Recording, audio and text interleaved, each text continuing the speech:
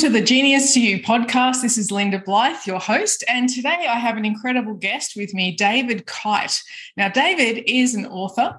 He's written several books, but today we're here to specifically talk about his new book, The Rainbow Kite That Healed the World.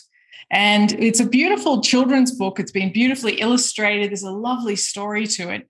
And it really is all about healing the world through joy and especially in this post-pandemic time and opening up conversations with our children and the children within our guardianship about life post-pandemic and how much joy there is in the world. So welcome, David. How are you? Great. Thank you, Linda. Great to be here. Thank you for that lovely introduction. Yeah, fantastic to have you on here.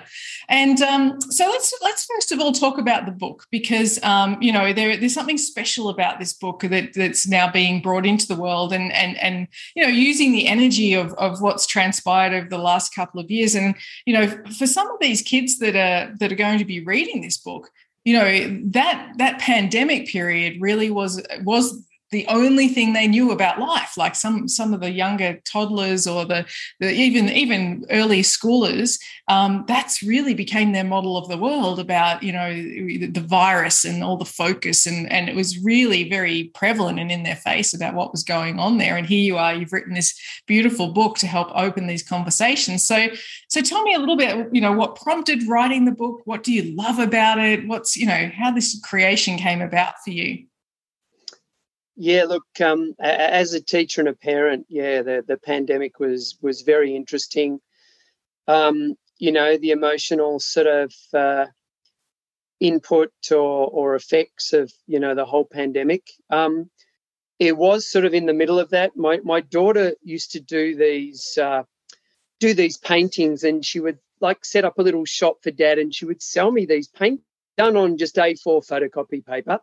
And she said, "Oh, Dad, what you don't want me to, paint for you today, I said, "Oh, how about a kite, doll? And what do you want in it? Oh, all right, why don't you put a rainbow in it?" So she painted this beautiful painting of a rainbow kite that filled the page, and that became my inspiration. And then from that, I feel like it took me a couple of hours. It might have been a day or two at different times to then create this story of this girl losing a kite, and then it flies away, and then also bringing in, my travels. When I sort of backpacked around the world after, 4 years of teaching in 1991, 92, and, traveled to some amazing landmarks like the pyramids and the Statue of Liberty and the Arc de Triomphe and Eiffel Tower, etc. And so I was able to incorporate all those amazing places, and the kite flies past them. I also, made sure to get, it happened to be a girl's name, that was popular in each country. Mm. And then the girl kind of looks up and, sees this kite and talk about, people being in Zoom meetings or locked down or in their house, and they kind of look out through the window, or when they're allowed to actually walk and, be in, outside again, they see this amazing sort of kite flying past and the joy that it brings them as when we see a rainbow, it just fills us with joy. Well, this is this, rainbow kite in the sky, and it just reminds them that there is hope, and as we know, we did get through the pandemic, and it just brings a little bit of joy and like the the pot of gold at the end of the rainbow idea as well. Interesting. And it's interesting also that it sort of brings up a lot of the themes that were highlighted during the pandemic, like freedom and travel, and it was almost a sense that they were linked to our joy, and that sort of thing. So it really does hit the heart of some of those impressionable times that we went through, and of course, no doubt those young children and the way they were seeing the world and getting their experience of how the world is, and what they were establishing from that point. So fantastic. And so what age groups is this designed for, David? Look, initially I sort of feel like it's toddler. It's the sort of thing that, you know, I hope parents, you know, who would buy it through bookshops could, you know, read to, you know, a child from 2 to 5 or 6. Yet, you know, there is still definitely, because of what, you know, children in prep to grade 2 went through, you know, still a connection there even up to, you know, grade 3 and 4. You know, and maybe even all primary school, with just the message that of what we went through, and that, you know, different things, you know, like it's for me a universal symbol of joy. You know, you see a rainbow, you know, and it just really, you know, fills you with wow, you know, and yeah, brings a skip to your heart, and you know, really joyous feeling. And yeah, I mean, that can, you know, and even adults, you know, just a memory of what we went through, and knowing that the world has opened up through travel, and the joy of going to famous landmarks like the pyramids, and you know, the Eiffel Tower, and you know, Statue of Liberty, and the Leaning Tower of Pisa, and what joy that brings to people as well. Yeah. What's your bigger vision? You know, is this book's getting out into the world and into the hands of children and into their minds, of course, and hopefully also into their hearts? What's the bigger vision as a result of having written this book? Yeah, look, one of my marketing ideas, you know, in its infancy at the moment, is that, you know, I can sort of also sell these rainbow kites, which would then, you know, kind of fill the sky around the world. It also is sort of my way into hospitals, because I have, you know, a goal or an intention of creating a Read for Joy organisation where I can, you know, set up a database of volunteers who read to children in hospitals, children with cancer, or children just in there with, you know, various ailments or broken arms and legs, and bring some joy to them through this story, and connect souls, you know, from retired people to students reading to children, and just bringing joy through the magic of literature and the word, and that connection, and seeing the smiles on the child's face and the reader's face, and really making that connection through some amazing, you know, picture storybooks that, you know, have been written over the years, but through this as a start. Yeah, beautiful. That's a fantastic vision. I love that. And this isn't your only book. You've written a couple of other books. What were the other books that you've written, David? Yeah, so look, I've got a self-published one, which I literally wrote about 20 years ago. I handed to a friend who's a local artist to illustrate, and then he just went on to Snapfish and you know, handed me 10 copies. So yeah, it's my friend George, about a wombat that, you know, wanders into a boy's house after he's been sort of knocked and dazed by a car, ends up in the boy's you know, cupboard, and then the boy tries to tell the mum, who's too busy reading or on the phone, and yeah, sure, dear. And the boy just has this, you know, interaction with the wombat, and then lets him out through the back fence back to the bush, you know, just the connection through the child. And yeah, I sort of wrote it because the wombat is, you know, my favourite Australian animal. And yeah, so that was one.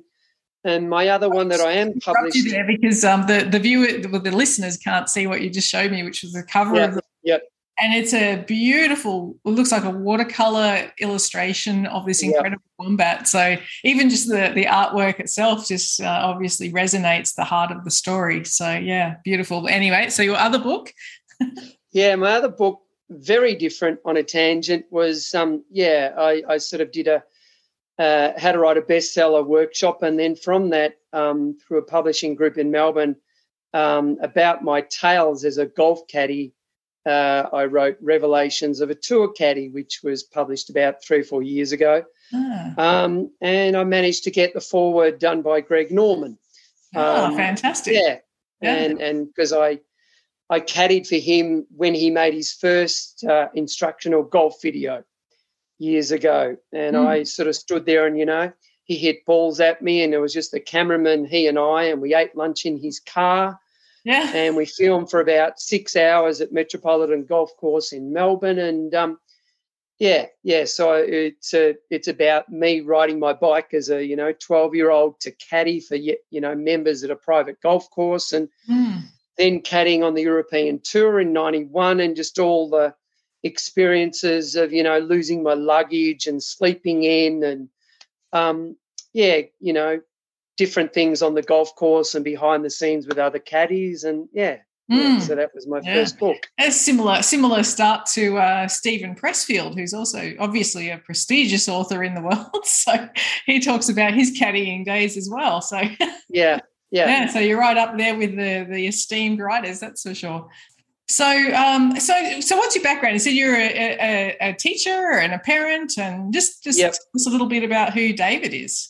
Yeah, look, I've been a primary teacher for over 30 years. I've taught a lot of grade 5 and 6, as well as sort of being that phys ed or inter-school sport coordinator at the school, where I've either taught phys ed or, run the programs of inter-school sport, coach teams at lunchtimes, and, got teams, to various sort of levels, district and zone and so on. Also really enjoyed, no matter what grade level I've taught over the years, of sharing, whether it was Picture Story or, books by Paul Jennings and Morris Gleitzman and Andy Griffiths. The Treehouse series is a favourite. Just really, sharing stories, and when I read a picture story, I love to do impersonations and really get into the characters and the voices within that. And that's another sort of gift and talent of mine. I've won awards and prizes on the radio doing impersonations, and I was on Hot Seat Millionaire with Eddie, and I did about 5 or 6 impersonations from TV shows, cartoon characters, and so on. Yeah, great. So, that's sort of, been my ride over the years. But, I love reading picture story books, whether it's to children in schools or, to my own children as they were younger, and watching their faces light up and laugh as I, did certain characters. And, maybe it goes back to, my dad when I was younger, and, how he read different things to me and put on funny voices and that. So, Yeah. So really embracing that you really enjoyed as a child as well. Yeah, fantastic. So David, the Rainbow Kite That Healed the World, where can we get a copy of that to start with?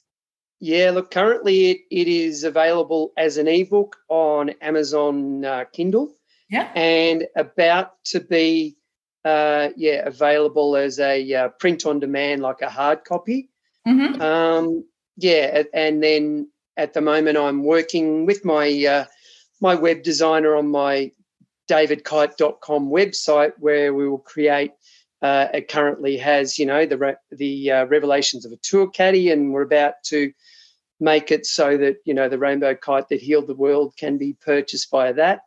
Mm-hmm. I'm working on getting myself into bookshops like QBD, Collins Booksellers, Dymocks, and so on, around the country, and into libraries. My distributor has sort of put it out there to all the libraries around the country, and people can go and demand that, and hopefully I'll, end up in various libraries around Australia and, around the world. Yeah. So and through all the school libraries as well, I hope, because it sounds like the appropriate place for it to be.